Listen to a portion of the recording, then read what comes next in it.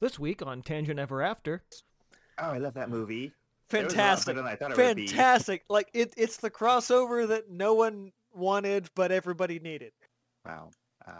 That's a very good observation. You just blew my mind a little bit, so shame on me. Praise for you. We're gonna go to hell. We're both gonna go to hell. In a handbasket. And now to the show. One. Hi, and welcome to Tangent Ever After, the podcast about storytelling. My name is Lucas, and I listen to Asian rap.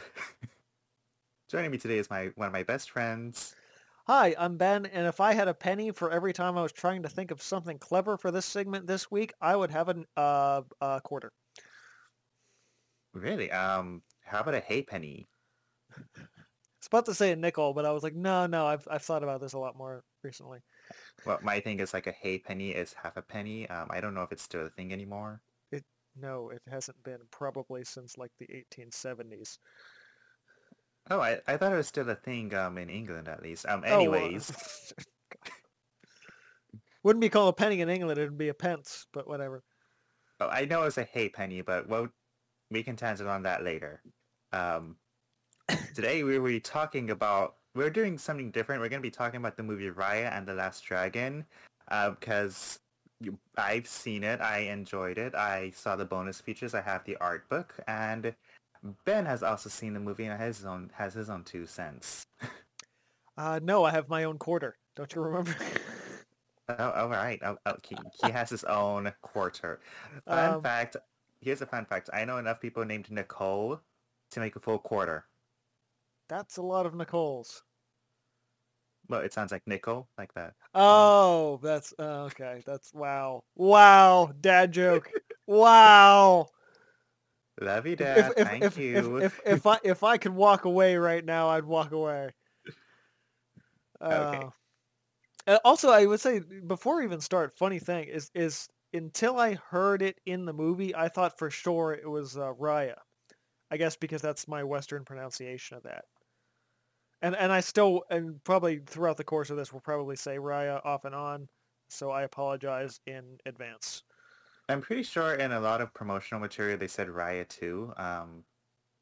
Yeah, right, it is Raya. I don't know why I thought it was Raya too, because I mispronounced it right now like a bunch of Yeah, times. like it's like you hear it and it just, at least I would say for for the Western world, for English speaking, it's like that doesn't, those letters in that order should say Rhea because there's no I in that word or in that Right. name. So your mind doesn't say it that way. Well, like the other thing, like in Spanish, my head works a little differently. Like I'm in Spanish, I would see it and pronounce it the letter as it, so it really would be Raya. And like sometimes, like even before I started trying to speak Spanish, my mind worked that way, where I just had to pronounce it as seen. Well, geographical differences there, I suppose. Maybe I was also diagnosed with dyslexia when I was 7 too. So, Well, that's a whole other well, thing. and that has nothing to do with that either. But like, it's a whole bunch of things that I was diagnosed with. No, but I'll bring something up later that is very personal, but also relates to one of the characters. So I'll hold on to that for a little bit later. So, we'll get back onto the main topic right now. Raya and the Last Dragon is one of the more recent Disney movies. Is it the most And recent? I use it very vaguely because we might date ourselves if we say it's the most recent, and I don't know for sure if it's the most recent Well, Disney movie. in terms of upload date and recording date and everything like that. But like, Well, there's also I'm thinking between that and Soul in terms of what was released recently. And well Soul recent. was definitely last year or maybe the year before. So I'm pretty sure Raya's this year. Well, so was like Christmas Day, and like Luca, which I still need to see, was Oh, just released that was a recently too. Disney movie too, wasn't it? Yeah. Yeah, but they're I kind of separate them between Disney, which is like the typical Disney formula, and Pixar, which is Soul, Luca, Brave, like their own Okay. shtick. I I to me they're functionally indistinguishable in a lot of ways. So There's a joke in Wreck-It Ralph where like all the princesses are together and no one can understand what Merida is saying, and it's like she's from the other production company. okay. I have not seen that movie, so I can't really say. Um, I enjoyed it, but we're not talking about Wreck-It Ralph 2. Um, what was I gonna say? So Raya and the Last Dragon is quote unquote the most recent Disney movie. And it's a very interesting approach to compared to Disney's more recent things where it's like they kind of kept the same formula of intro, problem, friendship, continuation of problem, except deeper, and resolution. Um, What's interesting is you say that formula. I didn't even know that. I didn't even wouldn't have even have thought of that as a formula, so to speak. well, it's kind of like I kind of noticed that formula. Like I'll use Brother Bear and Zootopia as an example, where Brother Bear, the dude gets mad and turns into a bear and becomes best friends with a bear cub. And then the bear cub discovers, spoilers, that the dude killed his mother. And it's like, wow, I hate you, and runs off and gets to danger, and the dude saves the cub, and it's happily ever after. Maybe I'm more old-fashioned, but I kind of look at it as like Act 1, Act 2, Act 3. That's a better way of describing it, but like, that's like, how do I put it? Um, like I use Zootopia as a better example because it's more recent, and both of us love that movie where Yeah. Nick and Judy were getting along, and then Judy accidentally makes that statement where all predators have an internal reason to want to hunt other animals, and Nick is obviously Yeah, offended, that's and it goes downhill. the height of Act 2 Yeah. and the lead in. So it still has that same formula, but I kind of approached it differently. And even though I do like the movie, and I think you like the movie, it has its flaws. Um, Um, I will say that Rhea see I'm still doing it, still saying it wrong, but I'm gonna. Um, it is a phenomenal visual experience. Um, most of the characters are really good, but the story is honestly, I feel really subpar. And some of the um, decisions the characters made were just flat out stupid. And that's kind of thing what ticks me off a little bit. I'm like these characters can't be this dumb. it's a Disney movie, so somebody There has to be no dumb. I mean there are great Disney movies and the characters aren't as dumb as they are in Raya. Uh, I just, I can't believe we're talking more about other movies, but I just flash back to the scene in Zootopia. Judy's like, I'm honey. What? I only caught about half of that. Where like Judy's crying to Nick and saying, "I'm a dumb bunny" in her confession to him. Yeah, but it's like what I love about that moment is that it's like really like hurt like hits you hard and it's emotional and it's immediately followed up by a joke. Yeah, and like I Like have been that person like that is great writing. because like for me, I've been in Judy's situation where I am crying, doing my best to be honest with a friend, and they're just like, "Oh, okay, oh." Yeah. I mean it's like there's a level of like how would like how would it feel really and what works well for the story and what works well for the film and there's a difference between like part of me is like if I'm sitting in a movie I don't want to experience something that's that real. I want to be taken out of myself and into that world, and I don't want to be Right, reminded of like, oh, this is more real. Like, yeah, it's more real, but it's not as fun. And especially if I'm right. watching an animated Disney movie, I want something that's more fun. That's true too. So back to Raya. Let's start with do you want to do a summary of the story, or do you just want to say things that we liked about it first, and Uh, then we get to I critiquing it? I I think we can do both at the same time and just kind of run through the story to some degree and pick out the good and the bad throughout.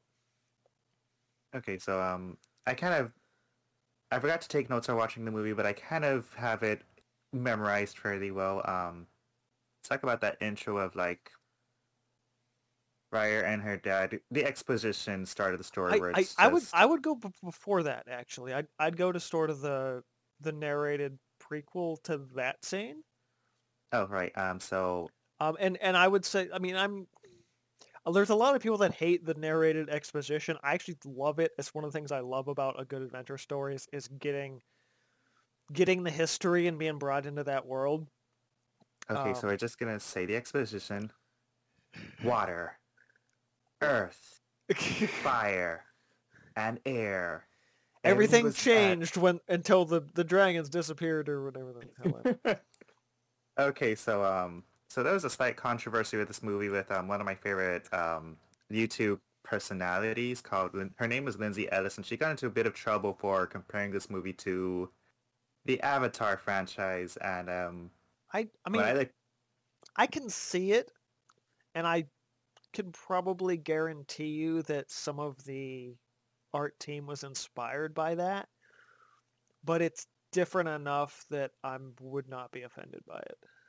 well, I think the big issue is that people assume that she was just saying, "Hey, it's the same thing, and it's the same thing because it's Asian." I was like, that's the Yeah, words that were placed no. into her.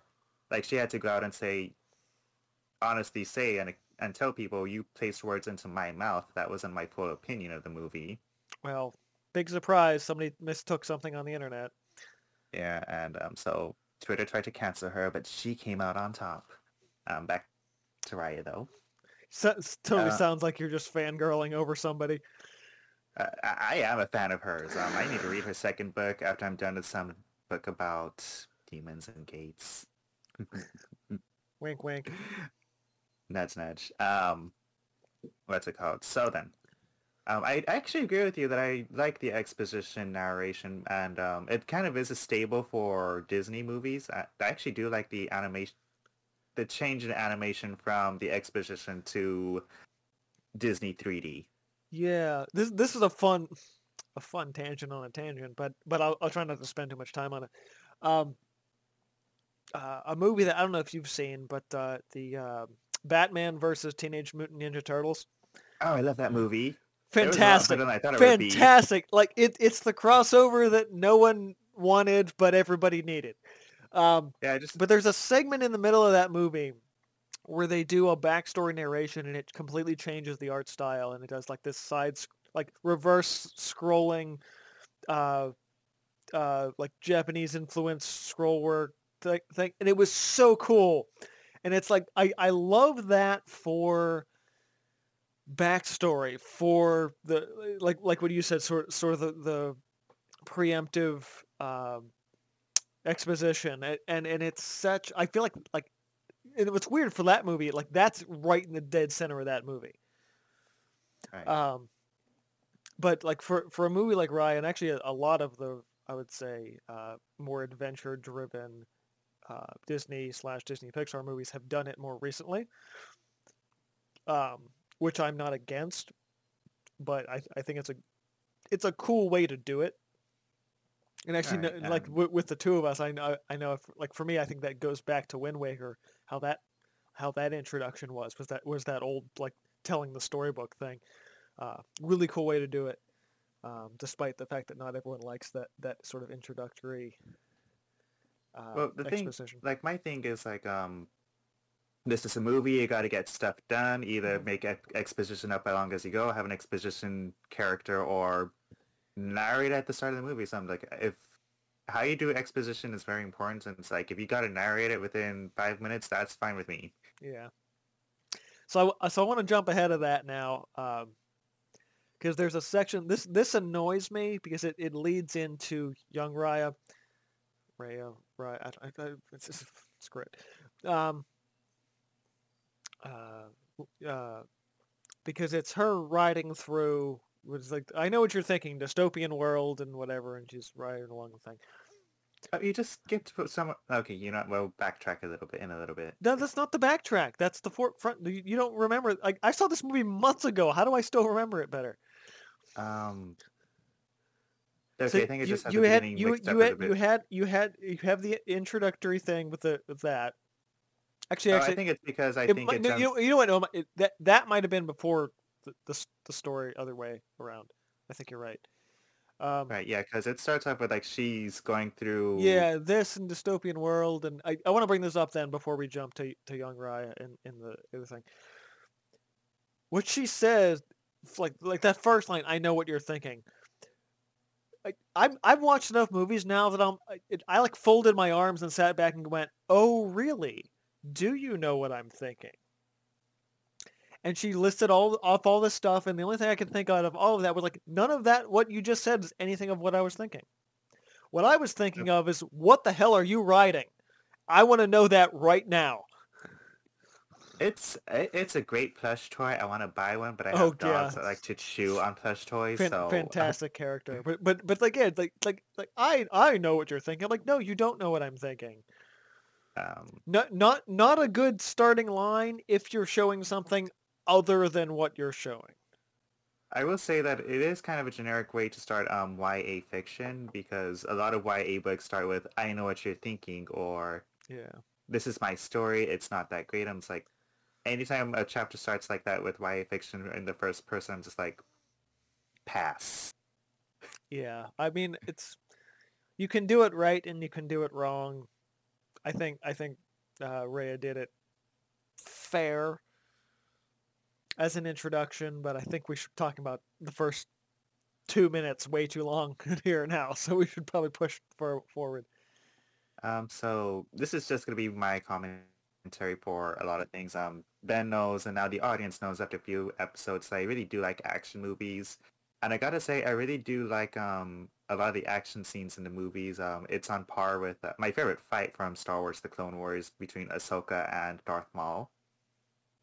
Um, it's like a lot of fast movements. And it looks like there's some dancing incorporated in it. Just well, for those that don't know, a lot of professional dancers will be hired to choreograph fight scenes just because the bodies are pre-trained to memorize certain movements. Right. Well, I mean, even like you think it, hate to refer back to Avatar at this point, but like, I mean, like everything they did for their choreographed fight scenes were based on actual martial arts. So they, I mean, I should not that I'm preaching to the choir here, but you know this as well as I do. Like, but the fact that they like recorded all this stuff and then built it from that, so it does make a lot of sense then to use that from dance, especially I would say especially for a Disney movie really exploring the arts that way to relate it back to build the film that they did. All right, and I don't know if they, because for the last fight scene of Clone Wars, I don't know the actual term for it. The closest thing I can think of with 2D animation is rotoscoping, and so I just Oh, use okay. rotoscope. Yeah. So I don't know if they did that with some of the fight scenes or if it was all just like well animate it and structure it and then put it in the film. So I don't know how they did it. Camera work is a fun thing. It really is. I don't know the actual term off the top of my head right now, but like usually they'll put you in a tight suit with a bunch of small little white balls on you. Motion capture. There we go. Not rotoscoping. I'm dumb So like today. rotoscoping is something very different, but That was the yeah, closest comparison I could think of. it's not even remotely the same thing. But A word from our sponsors.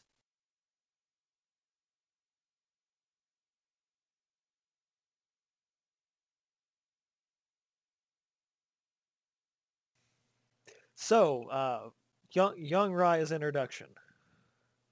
Um, I like how her dad is he's a trained fighter, but is possibly a pacifist in a sense of the story.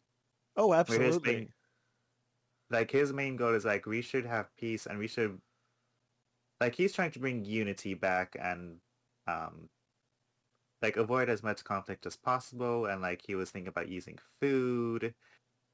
And food actually plays a very important role in the story later. Right. I will say I do like I think just because of my efforts to be a nice person at my job and just make sure everyone is happy, especially the clients. I really did Writer's appreciate that tears. scene, Lucas and has never had writer's tears, but I'm sure Ben is dying to taste it's it. it's a wonderful So the opening next that time you want to gets get some nice shattered drink, drink some horribly. writer's tears. It's not a wonderful. Well, I mean, To idealists, it's wonderful, yeah, it's like and then it it's just what goes no, downhill. the thing is like her dad is an idealist, but to an extent where it's like cringy, where it's like you're not actually acknowledging reality at that point, and it's like, you know, even like in like the meeting, like at that point, like he's like welcoming all the tribes together, and they're like, no, we don't believe you because this is real life. All right, and I'm guilty of being on both sides of that argument. But it's like it was just something this morning during the homily at church where like the priest says, the moment you assume something about someone, you're already building a wall up between you and them. So I just thought, okay, Pretty much, yeah. this man is being open-minded enough because he doesn't want to put preconceived thoughts and walls between him and the other parts of the nation. Well, that's taking things a little too far, I think, with the same sentiment. It's being like, well, there's preconceptions and there's actually acknowledging reality. Right, And I appreciate what Disney's doing with like, oh, the connection between the kids then, and like the kids can show us the way. And then 9 times out of 10, this is true in all facets of life, is that kids can break down the walls and do things. And then jumping ahead a little bit, that's immediately shattered. It's like, oh, wow. Yeah. It's like, you like, I'll say this again and more in depth later, but the movie has no moral lesson that's actually positive. I'll touch upon that towards the end. Because yeah, I don't want to get into it yet because we're still pushing through the story, but like Right. it's what ticks me off about the movie is of how morally wrong everything that it shows you is. Right, and so Raya and other girl are dragon nerds. I just love that. I thought of you when they said that.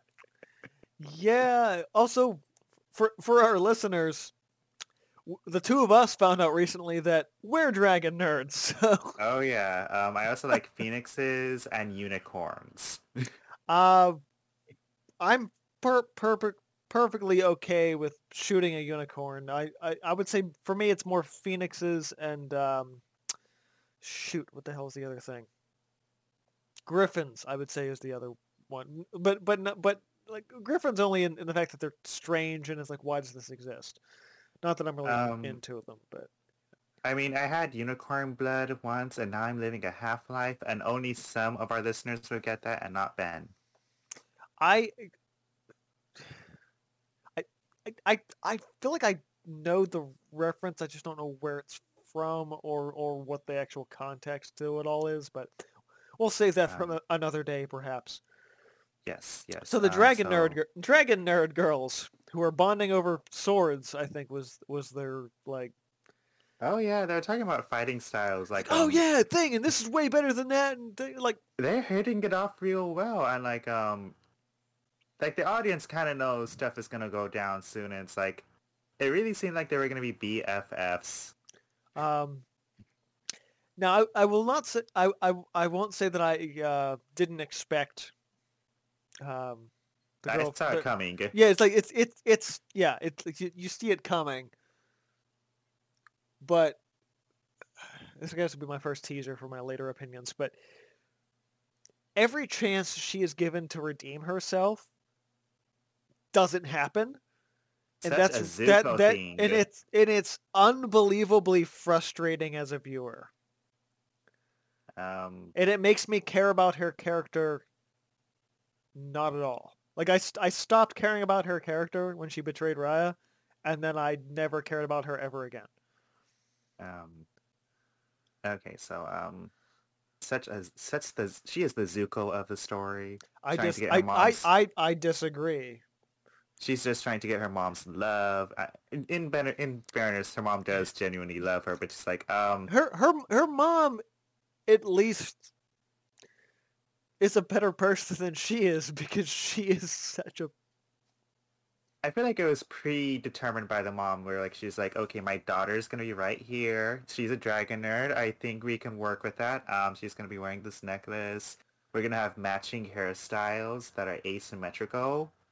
I feel like her mom was like the over controlling parent of being like, this is the life that I'm preparing for my daughter. And to be fair, Raya's dad did that too, but not She was. in a less controlling fashion, I would say. Like I was Raya's dad was encouraging uh I can't remember her name, the Fang girl. That's another thing about that whole movie. Other than Raya, I don't and um I think it's Shisu. yeah, Shisu. yeah, like even the dragon, I don't remember anybody's names. I just call the dragon Aquafina. I remember that, and I remember the term Kumandra, which was supposedly the whole big nation. Like those are the only two names I remember in that entire movie. Everything else is just frankly forgettable, which Yeah. is sad, but kind of true. But anyhow, the Fang princess, we'll call her. I don't know why I remember Fang, but whatever. Yeah, she is of the Fang Nation. Yeah, that's Not to be I confused with don't the Fire Nation. Fang. Yeah, wow. Fang and what is it? The The Fire Nation. no. Raya's thing. Heart. Yeah, it's Okay, Raya's the heart. heart. It's the heart, spine. Fang, It's heart, fang, spine. Tail. I don't remember all the other ones. I think it's Claw and Claw. Heart, It's claw and Fang. tail. That was the other two. Okay. Anyway, the Fang princess is molded by her mother as a basically a puppet figure of warrior. Like she's not a daughter at that point, really. Where Raya's father molds her as daughter, Fang princess is molded as like a tool, even from like the very beginning. Like you did your job, go away, basically, kind of thing. You know. I saw it more as like there's the parent that's like encouraging the child that has an interest, like let's say I'm encouraging my daughter to do her best at Girl Scouts because she wants to be in Girl Scouts. Like it's obvious that Raya is looking forward to ascending the throne and protecting Right. the MacGuffin, and Fang Princess and Fang Mom. It seems more like a stage mom. It's Toddlers stately. and tiaras type. It's very much the role of the position versus family in any respect of and throughout the movie too. And that's what another thing that just drives me nuts. Like you do see that the Fang Queen loves the Fang Princess, but it's like, Yeah. okay, sweetie, you need to do this thing. Yeah, it's condescending and just awful. And it never again like it never changes. Like there's like literally, I think that's the other big gripe is for any of the characters there's no actual growth for any of them. Like they're all very stagnant, with the exception of our main character. She's like she's the only one that changes even a little bit, and everybody else doesn't change, really. When we get to later characters, I will argue that you're right that some of the characters like Shrimp Boy. Just very the kid. Don't even get me started on the kid. We'll get there, but man, I hate the Okay, kid. so I will say this now that she moved on with the story, Raya is following the lake to get the piece of the MacGuffin. Actually, you know what? I want to jump back because no, this is the last part of this. So Raya just becomes a protector of the Dragon Let's Gem. call it that. It is Dragon Gem, I think, is what they called it in the movie or something like that. She just becomes a protector, and what she do is the first day as the protector, she brings an outsider to see it. It's like, you idiot! Like, I know you're a kid, but you can't be that dumb. You cannot be that dumb. You can tell that her dad was trying that had stuff not gone down, her dad would have been like, I'm not mad. I'm just disappointed.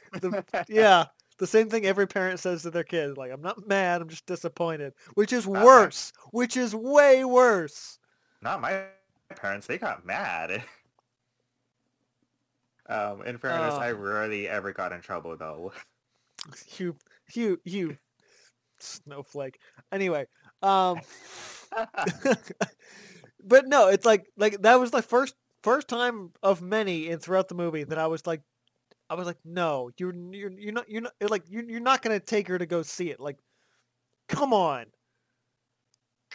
like they, especially because they built this whole thing up. She was smart. She could get around these traps. She was intelligent enough to do that. But then the first chance she gets, she does something that dumb, and I'm like, come on. My thoughts are, It's I think doesn't endear me to the character. Like everything they did to endear me to the character prior to that, I was like, okay, cool, I like her. And then it's like, wow, I hate her. She's in, stupid.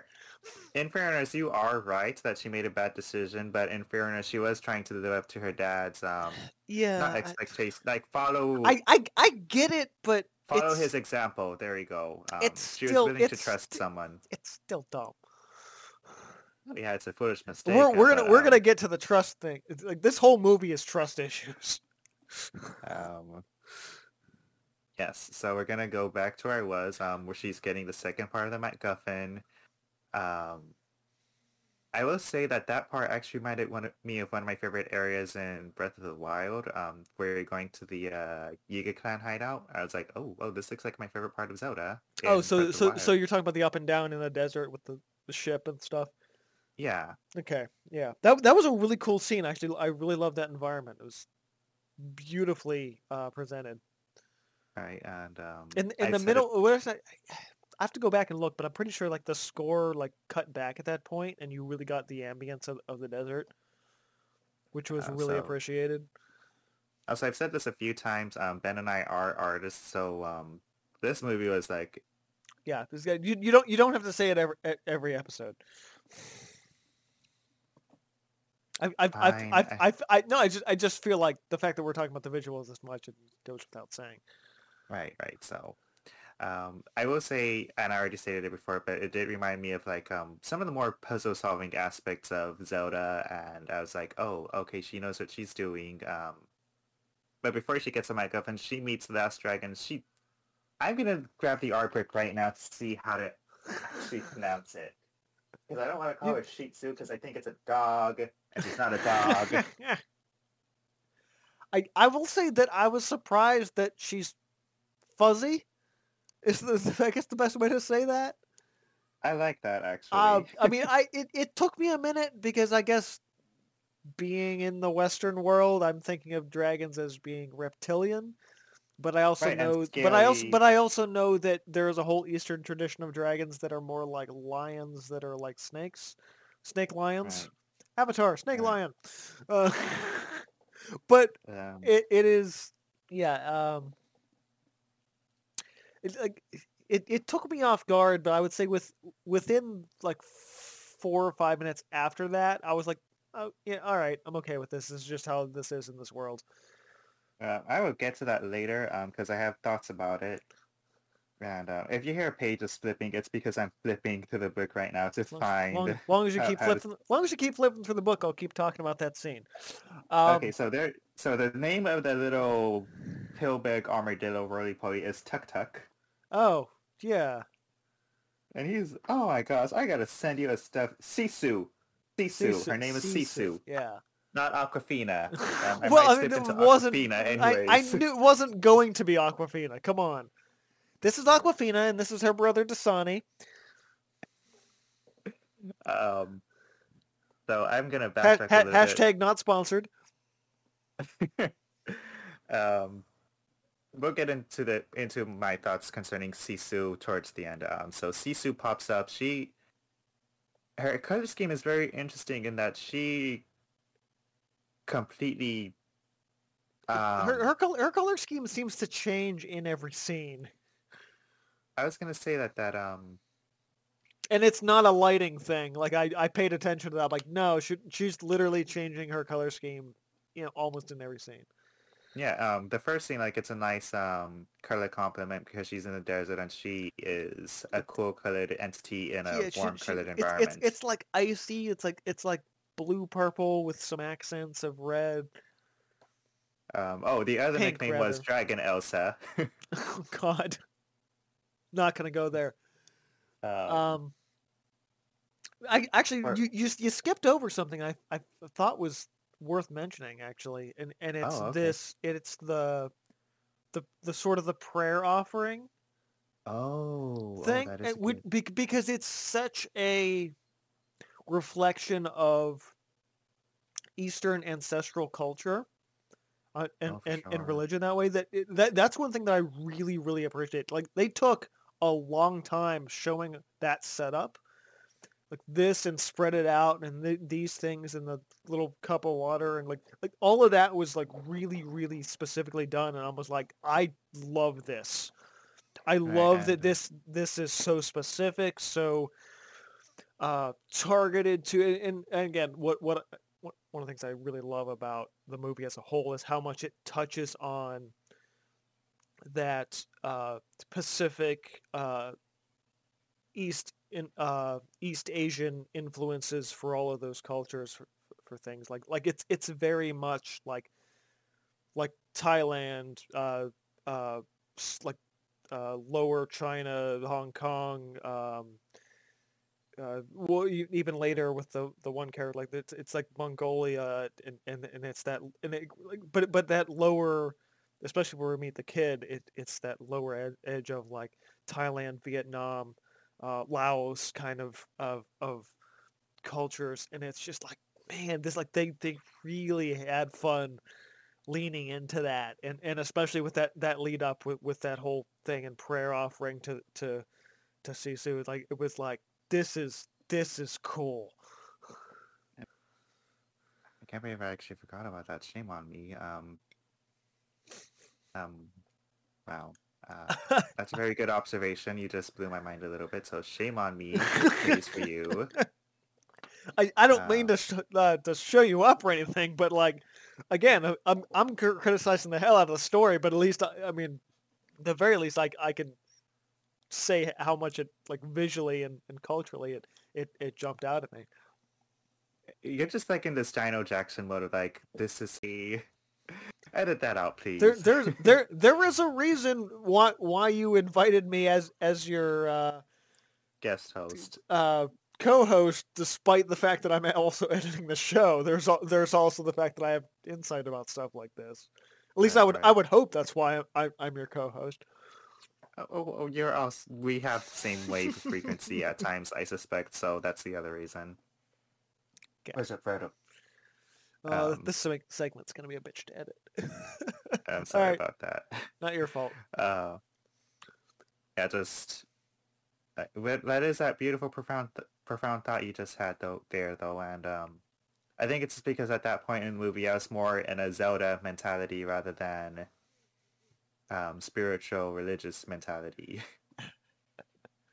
For the first time in ever, I might be saying to you, "Wow, you're thinking of a game when you shouldn't be." I'm um, usually the and one thinking of the game. right, and but that's just the power of art and a story. It's just like it took me to my favorite spot in a game. Yeah, I My mean, favorite part in playing through the game of just being stealthy while fighting off the Yiga clan. it took me forever to realize that was a stealth mission, by the way. Like it and as soon as I realized it was, I'm like, "Ah, crap. I'm bad at Uh, these." I just remember I got through it in one go. I was like, Oh, you're how did I do that? I'd like to know how you did that too. When I find out how to do it, I'll let you know. Okay. So Um, anyhow, Sifu appears, is fuzzy for weird reasons. um, she is voiced by the lovely Aquafina. Oh, that's I'm where you gonna got be the name from. Okay. yeah. So I'm gonna be honest. The only reason I want to care about this movie was like, oh, Aquafina's going to be in a movie, a Disney animated movie. Hells yeah, I'm gonna see it. Also, you knew who Aquafina was, but like, and I still don't. So, Well, other than the voice of I the character, I mean, like, as far as I know. I was aware of her, but I didn't become a fan until Crazy Rich Asians. So Oh, interesting. yeah. So she appears. She is okay. Yeah. So this is what I was alluded to earlier. I was actually trying to rewatch a few clips before we started tonight, and I was like, "Oh crap! Sifu is definitely like the ADHD dragon. I don't know if we're qualified to talk about that. I will say I that am ish. we're not psychiatric professionals, but Ben No, but is. Ben, why don't you just mini tangent about this real fast, just to get it out of the way. So I was diagnosed with ADHD when I was about 7, but I also had like a personal revelation about this like 3 or 4 months ago. So I've kind of been learning about it a little bit more, and then rewatching clips about it and watching how they portray Sifu, I was like, wow, she is very much in her own mindset and in her own tangent, and it's like that's exactly how my mind works. Right. So it was actually really funny going back through a few clips before I started tonight, and I was just like, oh man, like they don't specifically say it because obviously it's not the point of the movie or anything, but like that character is very much that focused on her own task kind of thing, and completely shutting out everything else out because that's what she's doing, and like and she jumps around between stuff so fast. You're like, oh, check this thing out, check this thing out, check this thing out, and it's like, yeah, that's what that is. And it was actually really funny to me rewatching a few clips earlier, being like, oh hey, I see what they're doing with her character. I also like that as soon as she pops up, she's like, by the way, I'm not the best dragon. I'm the Yeah, kid that there turned was in the group project. the clip I was watching just before we started. Rhea asked Sifu like, when do you think it is? And she goes, Tuesday. And it's like, yeah, that's the thing of like, you're not Yeah. thinking about anything else. You're thinking about where you're jumping into. And anyway, but yeah, Like she, fun thoughts of where I was thinking. well, in her thought process, like she really thinks it's just Tuesday. She's like, okay, group project got turned in. Like it's kind of like being comatose and waking up thinking that it's still Tuesday when it's like a Yeah, year has passed. like not realizing that it's like a jump, like a time jump. You just like close your eyes, wake up, and like you are where you thought you were. Right. But it's again, fun introduction for the character, and why I think, despite not remembering her name, Sifu as a character is probably the best one in the movie, because she is the most out there. She's the most expressive. I would say, as a writer, I would say the best writer, quote unquote writer. I'm not really a writer, but you want to write a good character. You make them a true character. You really make them a personality of someone who is a character, or even caricature of someone you know. And I can totally see that in Sifu. She is a character and a caricature of somebody for sure, and it's fantastic. Um, well, this is something I'm going to bring up too now that you mentioned that. And one of my favorite things about this movie is, I mean, I admit I only saw the movie because Aquafina was in it, but I did have fun recognizing voices from Asian actors and actresses. Like I knew Kelly Mi Trang from Star Wars, from the Star Wars franchises, voicing Raya. I'm sorry, internet. And then, but like I had a lot of fun recognizing other voices. Like, oh, this kid was from this anime. This lady was on Fresh Off the Boat. For a moment, I thought the man who, what was the name of the that gives a snowy area? The Mongolian guy, I have no idea. For a moment, again, problem with this movie is I don't remember any of the characters' names. that's a complaint I have too. But for a moment, I thought, is that Iroh's second voice actor? It wasn't, but I was like, did they get Iroh in No, this movie? no, It's not no. Iroh, but Yeah, like for a I moment. that's I can understand why you might have thought that, maybe with a little bit of the underlying raspiness in his voice, but I think that's more character direction and voice direction in that sense. But Yeah. So back to Shisu's character. I do know that they had light Awkwafina in there because in her other comedy roles, and I think she only got to be in this movie because she's kind of an A-lister now, and because of her performance in The Farewell, that she is kind of known for being goofy and out there, but when she needs to be serious, she will be serious. Yeah, and Sifu as a character definitely does those two extremes for sure. Yeah. Less serious, but still more out there. But yeah.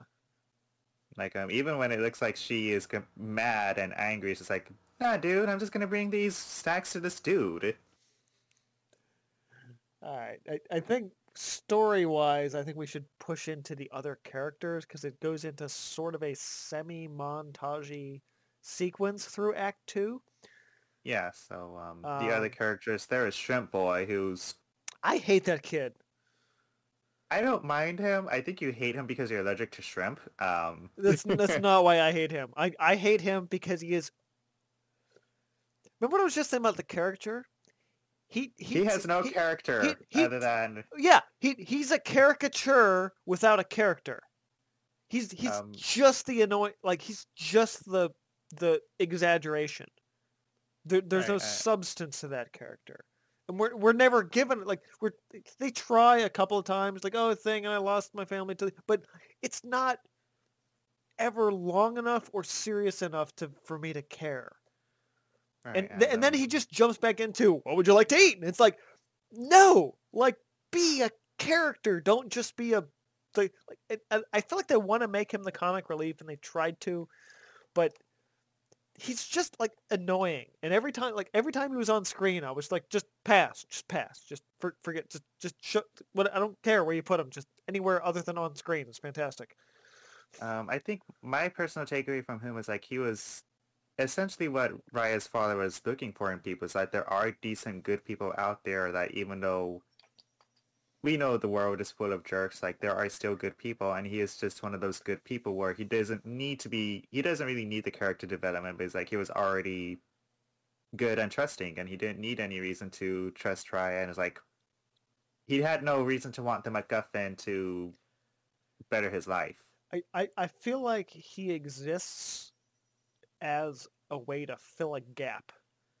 So they need to find a boat too. Yeah, they need to find a way to transport people, and they need to find somebody from this other nation for the group, quote unquote, right, in order to tell the roundabout message they're trying to tell about unity and things that literally does not stick, but we're getting there. But it's just, yeah, he's a very... Like, there are a couple of scenes where it's like, oh, we're going to cut back to the kid on the boat. And I'm like, no, don't cut back to the kid on the boat. I don't care about the kid on the boat. He's... And I think it's because he's, like, he's obnoxious from the start. I think that's what ticks me. Like, because, like, Raya is way more interpersonal. She's mature for her. She's mature because she's older. She's mature also because she's been through some crap. And the kid's apparently been through the kid's been through some crap, but he didn't struggle the same way. Like, he's an opportunist, and he took advantage of stuff and this, and is doing well for himself, and, like, that's great, but, like, that doesn't make for a good character. It doesn't, but I will say that I appreciate that he was... He was a trustworthy... He didn't try to flam them. No, but he was just like... and he brought a liveliness to the group when it became more of a group, other than the toddler. But I mean, whatever. Okay. But it again, I appreciate what they were trying to do with his character, but I hate that kid so much. Oh my gosh. So speaking of the toddler, that was an unnecessary role, period. But I will say that she reminds me of my youngest niece, so that's why I can't really hate the toddler. Toddler and a bunch of freaking monkeys. My thing is that I think she was just meant to represent that people can't change, even because, like, the purple people were the worst. They had no redeeming qualities at all. What's funny is that the toddler had more character than the kid. And the toddler had actually a character arc. The kid had no character arc.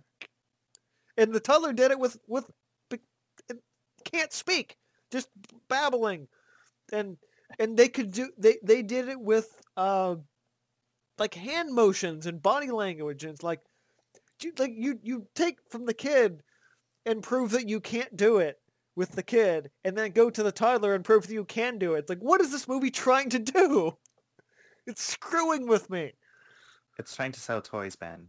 Yeah, I get that. It is very much a flashy, color, actiony, like great for kids, awesome, but doesn't have like, especially with what Disney's done in recent years, it doesn't hold anywhere near the same weight, character-wise anyway, to what they've done character-wise in other movies recently. But again, speculation, Disney versus Disney Pixar. I mean, that's an analysis that I don't have at my mental fingertips right now.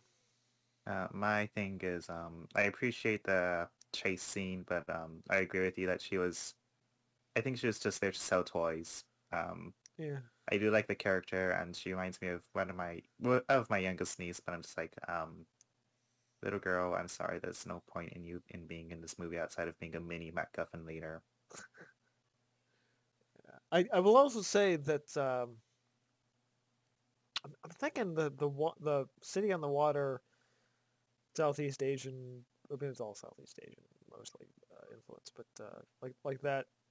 Yeah, that City on the Water area, that's like that market, like the Singapore kind of thing. I wish they spent way more time there. Me Because too. like visually, that was probably the best area in the entire movie. The My thing lanterns is, on the water and reflections, and just, it was like,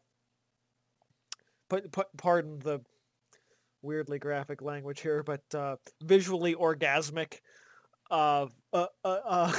Just I like, as soon as they went there, I was like, yes. So, but I will also say, oh yeah, it was, I think that was Spine, but again, I think again, like they built stuff up to be memorable, and it just wasn't. But the villain of that village, I loved, and she needed way more airtime.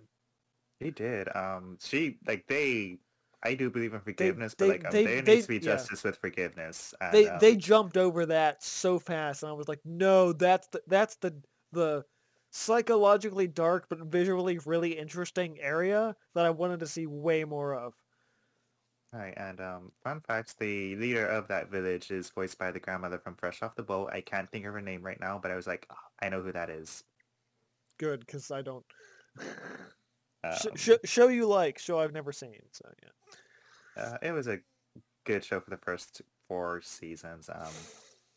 Well, I can tangent about that later. Yeah, that's not. So Faux Uncle Iroh is up next. Well, he's not old enough for me to call him Uncle Iroh. I liked his character. I like that the baby served a purpose with recruiting him in the sense that they had a good relation. Like, I think that's my other problem with the kid, is the kid didn't have actually a relationship with anybody. Like he didn't bond with anybody. He was just there. But like his thing. Yeah, the Mongolian guy and the baby like bonded, and it was like, whoa, this is intense. But like, to backtrack a little bit, it's kind of getting close to what would normally be the broken heart act, where like you think Raya is upset and she wants to ditch, but instead she's like, I'm just gonna show you that being a good friend and being nice and polite can get you places. And she then was it almost doesn't. right. Yeah.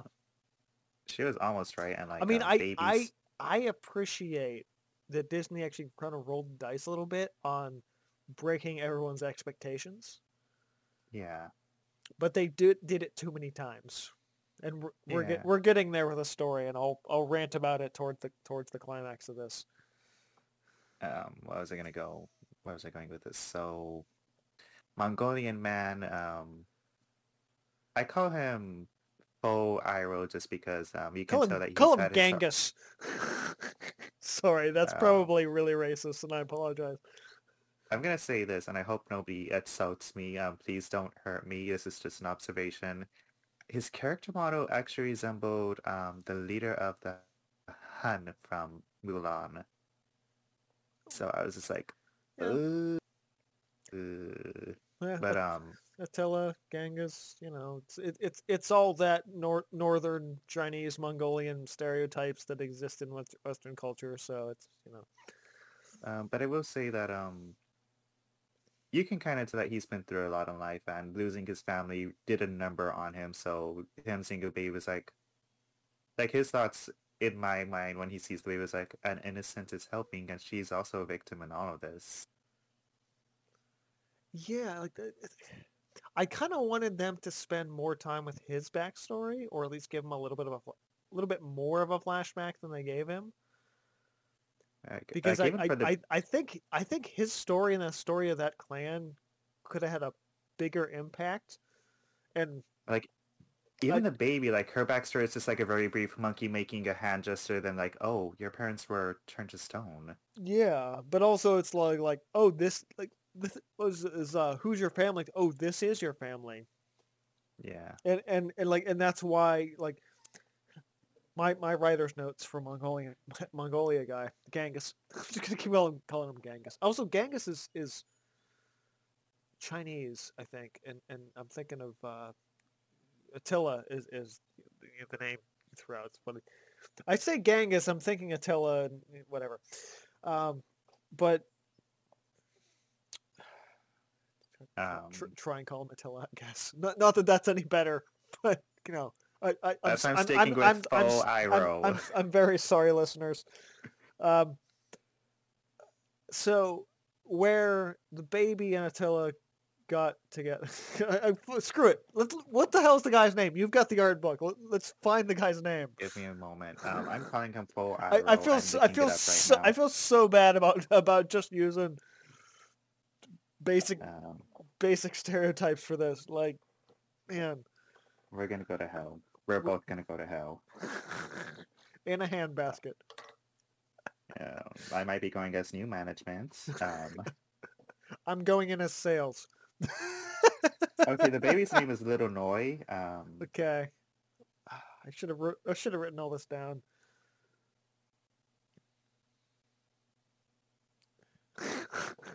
Anyway, finish. His name is Tong. Tong. Okay. Oh, he's because he was voiced by the Benedict Wong, I think. I believe so. Let me check. Because it was that was the one. Yeah, you with Aquafina, me with. I was like, whoa, Benedict Wong's in this. Yeah. Yeah. Right. Wow. Okay. It's also hilarious that Benedict Wong continues to have characters that are close enough to his name in all the movies lately that I've seen of him. Wow. Anyway, yeah. So, Tong. This was a good tangent. This is going to be a good show.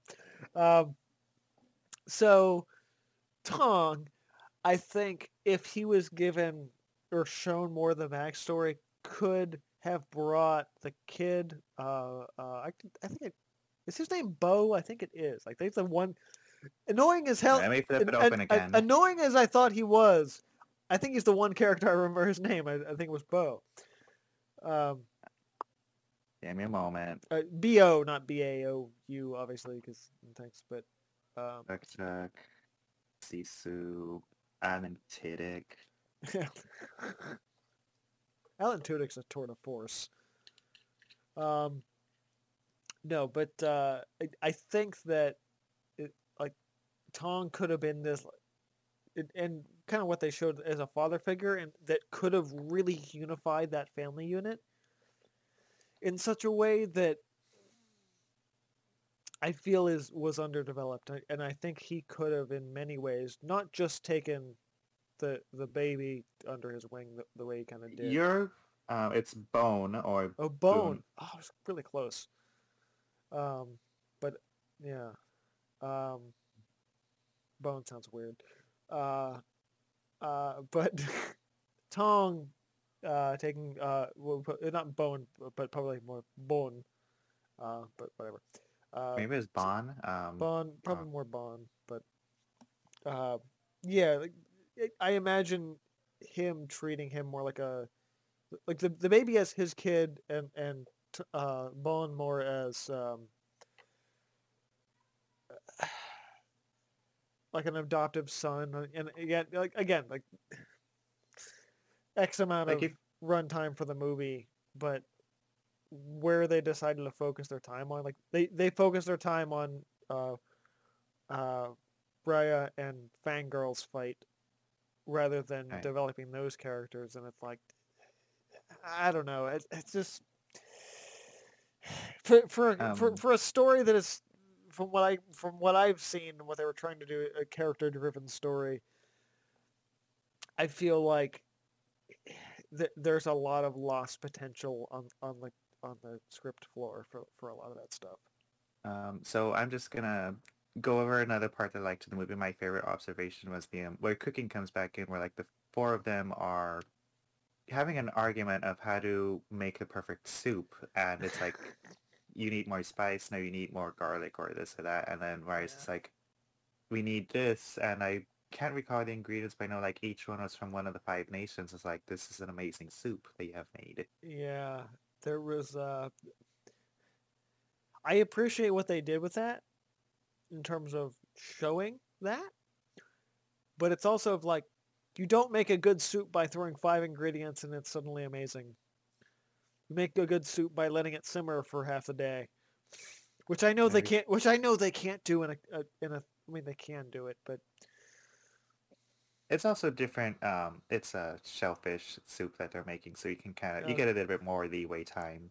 Well, you, it's faster to cook. It's you don't faster to cook. That's what I mean. you don't sprinkle it in and it's fine in 30 seconds. You sprinkle it in and it's fine in maybe an hour versus three, but still, I mean, I'd show you how it works, but you're allergic to shellfish, so any yeah. recipes that I know will kill you instantly. So Eh. So anyhow, fight the fight scene in Tong's village with Raya and Fangirl was probably one of the okay in recent years one of the coolest animated fight scenes. Because if we're talking about best animated fight scenes, we got to cut through anime and Avatar, and that's a whole other shebang. and Uh, Clone Wars. not going to touch that. Um, uh, but yeah, it it was a good act break between acts two and three, especially once Tong was in, and we kind of I mean, act break. Acts two and three really kind of bleed together in Raya, but um, also is it a three act or a four act? Is the other thing, but whatever. Ebony Target's a 5 act. Uh, we'll have to might have to discuss what considers an act in a future episode. Actually, you know what? I'm going to pose that to you. Write that down. What considers an act and an act break in a movie versus a play? Um, Hiding. thing to write down. Um, but yeah, so the up and down of that of trying to approach the Fang princesses humanity and what they saw as kids. And that fight is very much reflective of the early fight.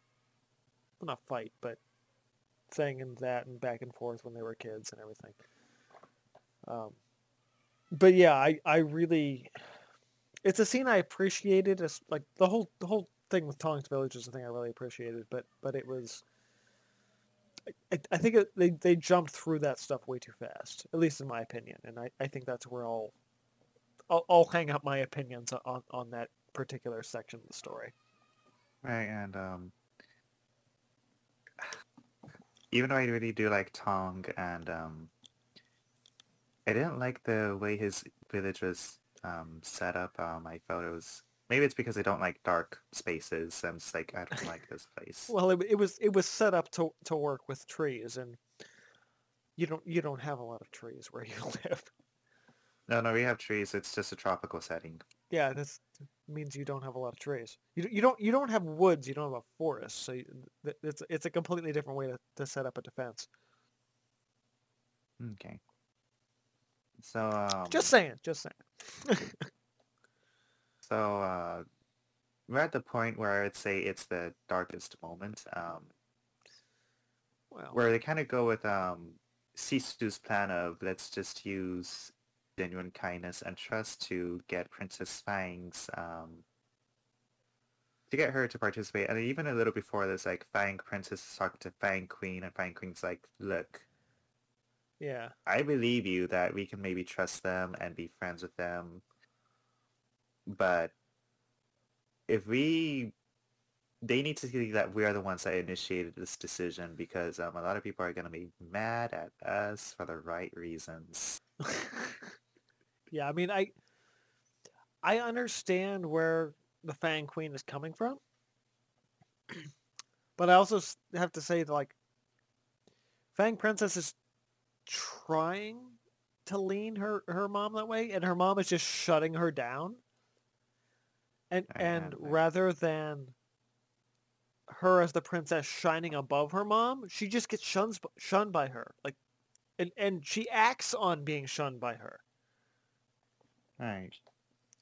And Since we're leaning darkest moment, I'll let you lead into this because we're going to the same way, and as soon as we do, I'm gonna rant. So in advance, just to avoid F-bombs and any other profanities. Yeah, I'll do what I can. Okay, so darkest moment, and this is where I'm glad that Shisu is a furry dragon. That sounds so weird to say. Instead of a Sisu, not Shisu. Shisu. So if she was a scale dragon, getting hit with a crossbow by accident. Oh, BS! By accident. I'm sorry. No, I firmly believe that it was by accident. No. She wouldn't have pulled the trigger if Raya had not intervened. Disagree. You did not watch the same movie I did, I guess. I think you are probably seeing things from a different perspective, but let me continue, please. Okay. So if she had scales, it would be like, oh, hey, a flesh wound. It'll be gone in the morning. It's just a flesh wound. Sorry. So Raya is more or less killed, and I was like, whoa. She's dead. No, not Raya, Sifu. Sifu, I'm sorry. Yeah. Different story there. Sifu is killed, and I was like, oh, they're going for, oh dear, they killed off Aquafina. And I was like, it was just such an interesting thing because it brings up the fact that Fang Princess killed the one thing she loved, because when she saw that there was a dragon, she's like, dragons are real? And like, she is happy, and this is what causes her change of heart to like beg her mom, we need to change our ways. Yeah, and I firmly believe that change of heart had a stronger... And her, again, I was saying before, like, her mom shut her down, and the crossbow scene showed that she valued country over her belief. I know if we choose I actually really want to challenge you to rewatch that scene, because she pulled the trigger. That was not an accident. I think she was gonna lower it, or like I think she was gonna shoot. No. Let me finish, please. But I think she was probably gonna do a warning shot, and then because Raya intervened, thinking the worst, her aim was thrown off and hit Sisu. You're really hopeful in that.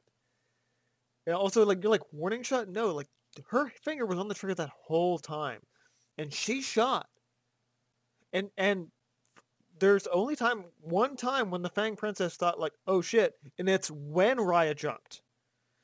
Because Fang Princess became so enveloped in pleasing her mom to secure the dragon gem that nothing else mattered. So she shot, not thinking about a Dragon fan, whatever, because they're not kids anymore. She shot regardless. And in the back of her mind, she's thinking, oh shit. But at the same time, it's like, she still made that choice. And through the course of of Act 3, she stayed with that choice. And that's, I think, what pisses me off about her character is because she was given every opportunity to make it right, and she never chose the right thing. Ever. The whole movie. You have a point. Like she pulled a Zuko in season 2, which like she makes bad decisions constantly, and But even and in it's the not end, she until doesn't do it right. well, it doesn't. It's not until her mom is turned to stone. She's like, okay, my mom is quote unquote dead. I don't No. have to deal with her anymore. So No, she that's joins in no. with helping. She doesn't join in with helping. She's accepted in helping.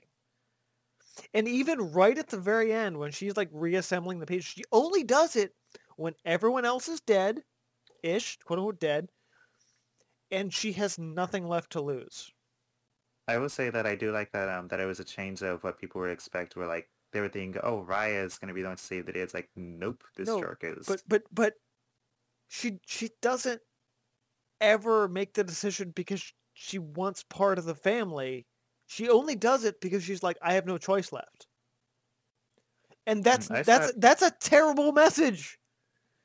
That's a horrible message to give to anyone. Go ahead and I talk, thought but that's my sum up of this. It's like she made all the bad decisions, and at the end of the movie is rewarded for making bad decisions. It's like, no. okay, so female Zuko. This is just my 2 cents. I'm gonna call her female Zuko from now on. Um, what's it called? Yeah, you're right. She made all the bad decisions. Some of it willingly, some of it because of parental influence. I think my perspective is that she finally saw that things were necessary, not that that people were turning to stone. By the other characters, I kind of like and hate the scene where like they're saving other people, but I'm just like they're just there to do cool stunts and show camaraderie, and the fact they don't have much to say about that says that how unimportant the scene is to me. Yeah, I mean, there's a thing at like the end too, there where like they're all like reassembling and taking their stance. Like they're all making a sacrifice. And Right, and Fang Princess doesn't make a sacrifice. She just does it because she's the only one alive, and it's like, I know Calamity Ganon is taking over everything, and she's just like, this is not working. This isn't working. yeah, like through the end up until like, okay, screw it, I'll just join them, whatever, because we're all dead. But it's like Uh, she never really has a change of heart. It's just a matter of like, everything I've done has been the wrong decision, so it's like, screw it, I'll just whatever. And if I was to it's sorry, it's just it's what annoys me about the movie so much. if I was to redo that scene, personally, I would have gone for the and I hate that I'm getting this from a lesser, very low budget, poopy movie called Descendants. Coincidentally, also done by Disney, where a spell they cast is something Four Heights Unite as one to stop this Maleficent thing. I just thought the better thing to do would be to have the characters' hearts unite to bring balance, since it's all 5 nations I banding together as one heart to stop this stuff. That's the I only thing I would have changed, not just... I would have gone for something a little different, actually. If Mm, we're gonna actually, if we actually want to change Fang Princess's character, I would have liked to see actually a fairly similar scene where all of them take their place, everything's coming in on her, and she picks it up, and I wanted her to some degree, like, at least like hold it in her hand and just be like, I have nothing left to lose. Like they showed me like basically a prayer, basically. Like just like hold it in her hand and just be like, please, like let this be something. And actually something that I thought was gonna play into the movie that should have and didn't is and this actually one other thing that annoyed me about the end too. When everyone was turned to stone, everyone's body became straight up posture and they were holding their hands out in like a cup. And Yeah. and it showed something towards the end where like as they did that it collected like rain in their hands. Mm-hmm. And I feel like that thing in the rain and the water with the dark spirits and stuff. So I thought for sure that something was going to be place the orb in somebody's open hands. And when they do that, like it cups in the hands and it becomes like something you're holding. Um. And there are like as the characters took their place around Raya towards the end, like the first like like her and like Raya like they think like the first couple it was like it showed the hand thing, and then the next few it didn't do that. It's the only time it didn't do that in the entire movie. So Uh, I'm where, looking where, for. where like it came through in the stone and like it just froze them where they were. It's like no, that's not a thing that happened the entire movie. Why did it happen then? So I would think that um, if Fangirl would hold the crystal in her hands, they would turn her to stone and would hold in her hands in that cup motion, and that would mean something more than it didn't apparently mean anything at all throughout the course of the movie. So I just that's what I think that's what pisses me off is because the whole cup motion of the hands and the fact that that it's a sphere and it didn't go in somebody's hands. Like, come on, you set that up the whole damn movie. So I'm looking through the art book to see if they have anything on that because I feel like there's a maybe I something mean, significant about the cup. it's significant because it is specific to uh, Eastern religions and how they stand and how they hold their themselves going essentially towards a shrine. But you don't set up a thing with an orb and not put that in somebody's hands. Like, come on. I'm flipping through it to see if it says anything about the statues. I do want to point out that it is interesting that the parallel between how the parents became stone, where Raya's father sacrificed himself to save Raya's life, and the And queen then there was just this also might be very much me thinking of Minish Cap in terms of people turning to stone, which I'm thinking the people turning to stone thing is some sort of East Asian mythology that I'm not knowing off the top of my head, I used to know a little about that, but not off the top of my head. um, but I also had this idea of once they got the orb together, that they would have to then put that in everyone's open hands to turn them back to normal rather than it just being like, okay, it happens all at once. It's like no, put it in their hands because their hands are open, waiting for the orb to come into their hands. Okay, so there's nothing in the art book about the statues or the hands.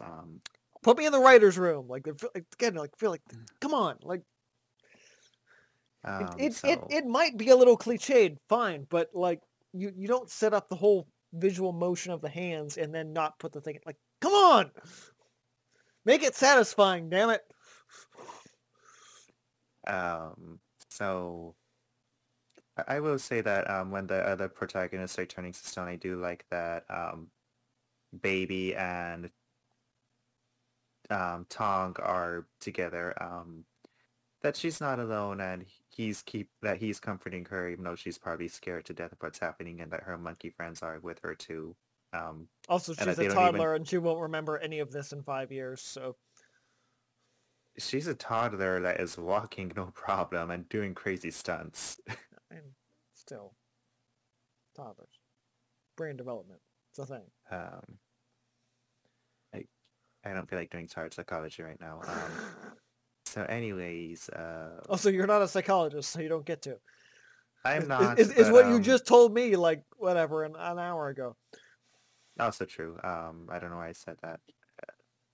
I will say that the fact that she's walking so soon is not good for her leg development. Wow. Okay.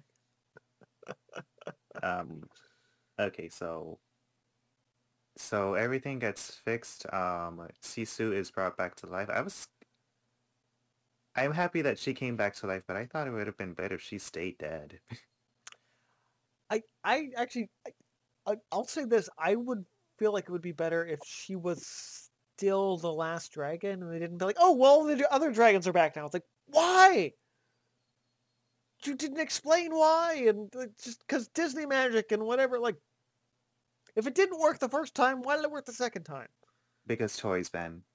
I guess, but like, again, like storytelling wise, it's just wrong. Mm. Visually phenomenal, like thing, and they were back and they were walking things and dancing around. Great colors, whatever. Story wise, it just is underwhelming.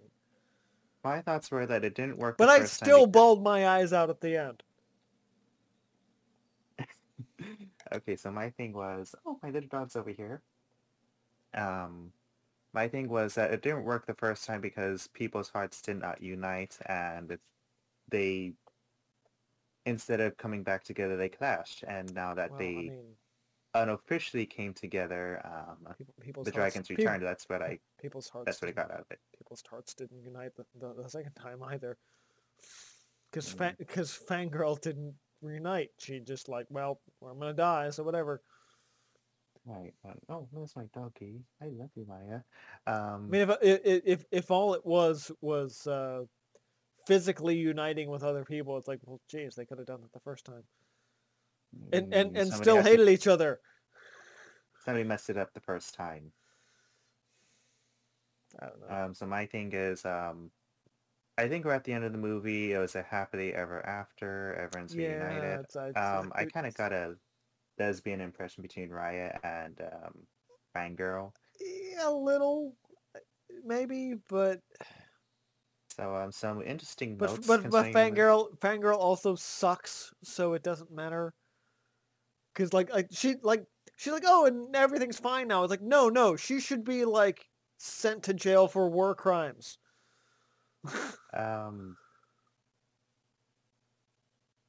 I feel like it should be like the end of Korra, where Kuvita was. Oh no, we're She not. was No, freaking- no. We're not talking about the end of Korra. The end of Korra is a whole other bag of worms that I'm not going to tangent into tonight. My takeaway is it's an okay movie. I feel like I probably had higher hopes. I probably would have enjoyed it more if I saw it in the theaters, but none of my family and friends wanted to go with me. I don't know if it's strictly a theater experience versus a non-theater experience. I mean, again, like Raya welcoming her dad back to life, and yeah, I cried so hard at that point. Like it did. Like even I was like, it wasn't that great of a movie, but man, that family reuniting moment is just cuts at your soul cord strings or whatever.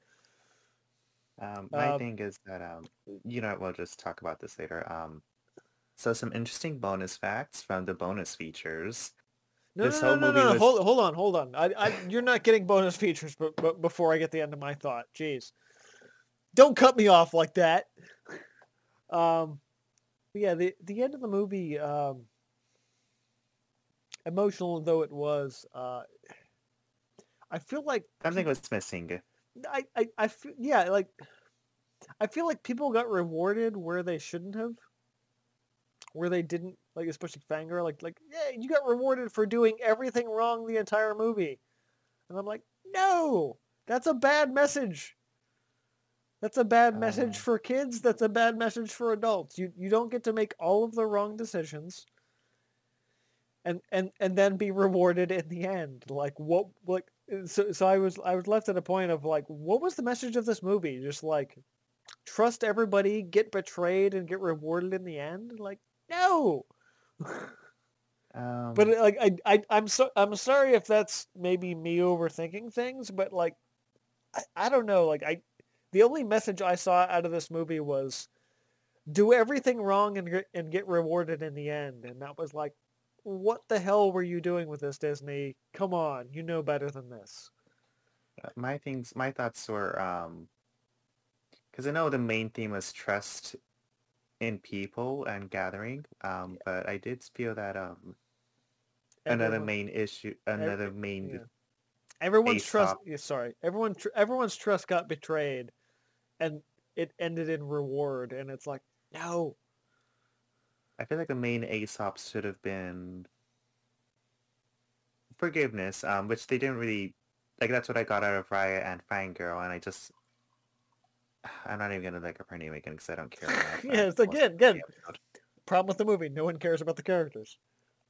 Um, so I'll get into that in a little bit. Yeah, I'll save the fun bonus features for the end.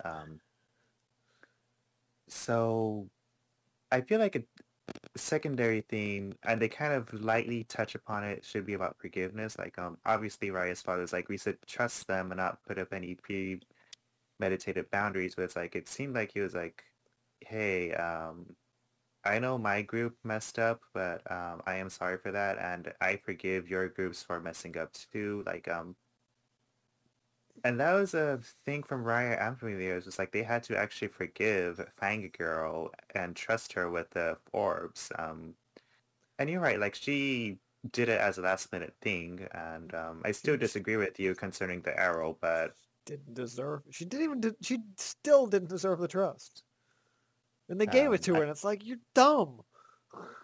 like my thoughts are yes, forgiveness in this sense is a necessary thing, but I also do believe in at least some jail time or community service. Yeah, Fang Princess needs.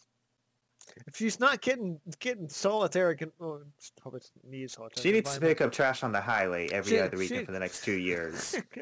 2 years. No, 8 years minimum for literally killing the last dragon in the world. She needs to pick up after dragons. That's what she needs to do. She needs to pick up dragon. Dragon, just little purple bags where you pick up sparkling dragon duty, and putting it in the special designated. Okay, I'm gonna stop. This is think, making myself laugh now. Okay, it's diamonds. Dragons do diamonds. That's where diamonds come from. It's not coal in pressure and thing. It's okay. You know what? Screw it. Just we should probably end this episode before it gets too weird.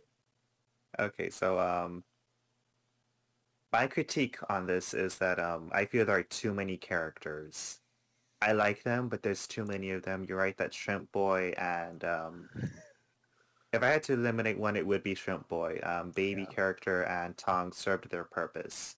Absolutely. Monkeys, I think they could have just reduced them because they obviously exist to sell a toy. Yeah. Barrel of Monkeys. Yeah, like not to Actually, go Barrel of and Monkeys is fun. I was playing with that with playing that with my 4-year-old niece like 6 months ago. It's great. oh, that's wonderful. Um, She was totally uninterested. Like just couldn't get it because computers. But whatever. remind me to give you some pointers of how to play with kids later. That came out Uh, wrong. wow, I did. Cutting that out. Yeah, but I'll give you those pointers anyway of how to because they like physical interaction at a certain age more than Yeah. I'll tell you about it more. Yeah. Anyway, finish the story. My Please, thoughts please, are that please don't make me make a bloopers thing because that would take like 6 months to do. okay, so too many characters. I feel that you could have eliminated a few or at least made them more relevant than just Baby is a mini MacGuffin to get Tong to help out. Yeah. And like uh Bao should be more than just like the transportation MacGuffin for sure. Right. I'm not even sure if you're using the term MacGuffin right. No, I'm not, but he kind of was like MacGuffin object, MacGuffin travel, travel. I'm missing the word, but don't worry about it. It's not a MacGuffin. It's a I don't know. He's Something. the Uber. He's the Uber. Yeah, there we go. It's not the right term for cinema or story, but He is the the Uber of he really is. He's the no, he's So not the Uber. He's the Uber driver. there you go, the Who Uber who driver. who who if he was old enough would be high. Sorry. I'm gonna request that you cut that part out, please. Nope, not doing that one either. Okay, so anyways, final fun fact. The whole movie was done from home. All the animators, all the voice actors recorded and did stuff from home in compliance with the COVID-19 pandemic. I will say that if since it was done that way, I am very amazed. I'm under the impression that either they had to rely on the cloud, which is not a bad thing, but I'm just like, would I really trust something this fragile with a cloud type of deal? You, you do know that voice acting is not done with all the actors in the same room at the same time, right? I'm talking about the animation. Oh, that's not. It's still not that weird at all. Um, I'm s- I'm thinking I need to give you more lessons on how art is made. um, In the professional sense. I'm just really saying it's to me it's amazing that they did it from home because certain programs are really expensive. So it's like either Well, I the mean, studio, if the either studio is, I mean, the studio is paying for it. Like, eh. yeah, like and I would say that working at least from my own experience of getting stuff done at home, it's very problematic rather than working in an office. I know right now working from home is still a big thing. When I started working in a office last month, I'm just like I get so much done more. I get more done there than I do at home. So that's my 2 cents.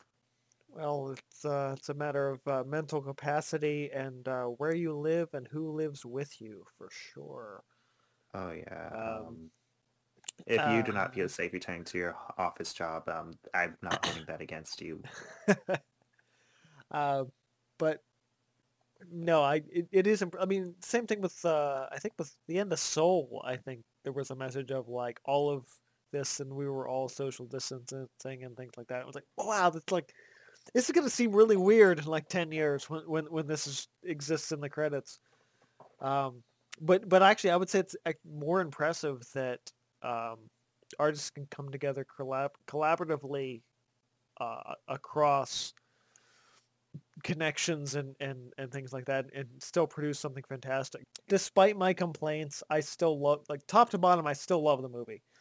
Uh, and it's, for me personally, it is a visual experience. Raya, still pretty sure I'm wrong in either direction, but uh, it's visually stunning. The music is great. The voice acting is top notch. Like and Disney's been doing top notch voice acting for a while, but um, voice acting and direction and casting is fantastic. The music is great. The visuals are every time Disney puts out a movie, it's like the visuals are better and better and better and better every time. Um, but at the same time, it's like there's still like just maybe I'm saying this wrong. Good story and good visuals are great, but the the story should still be good.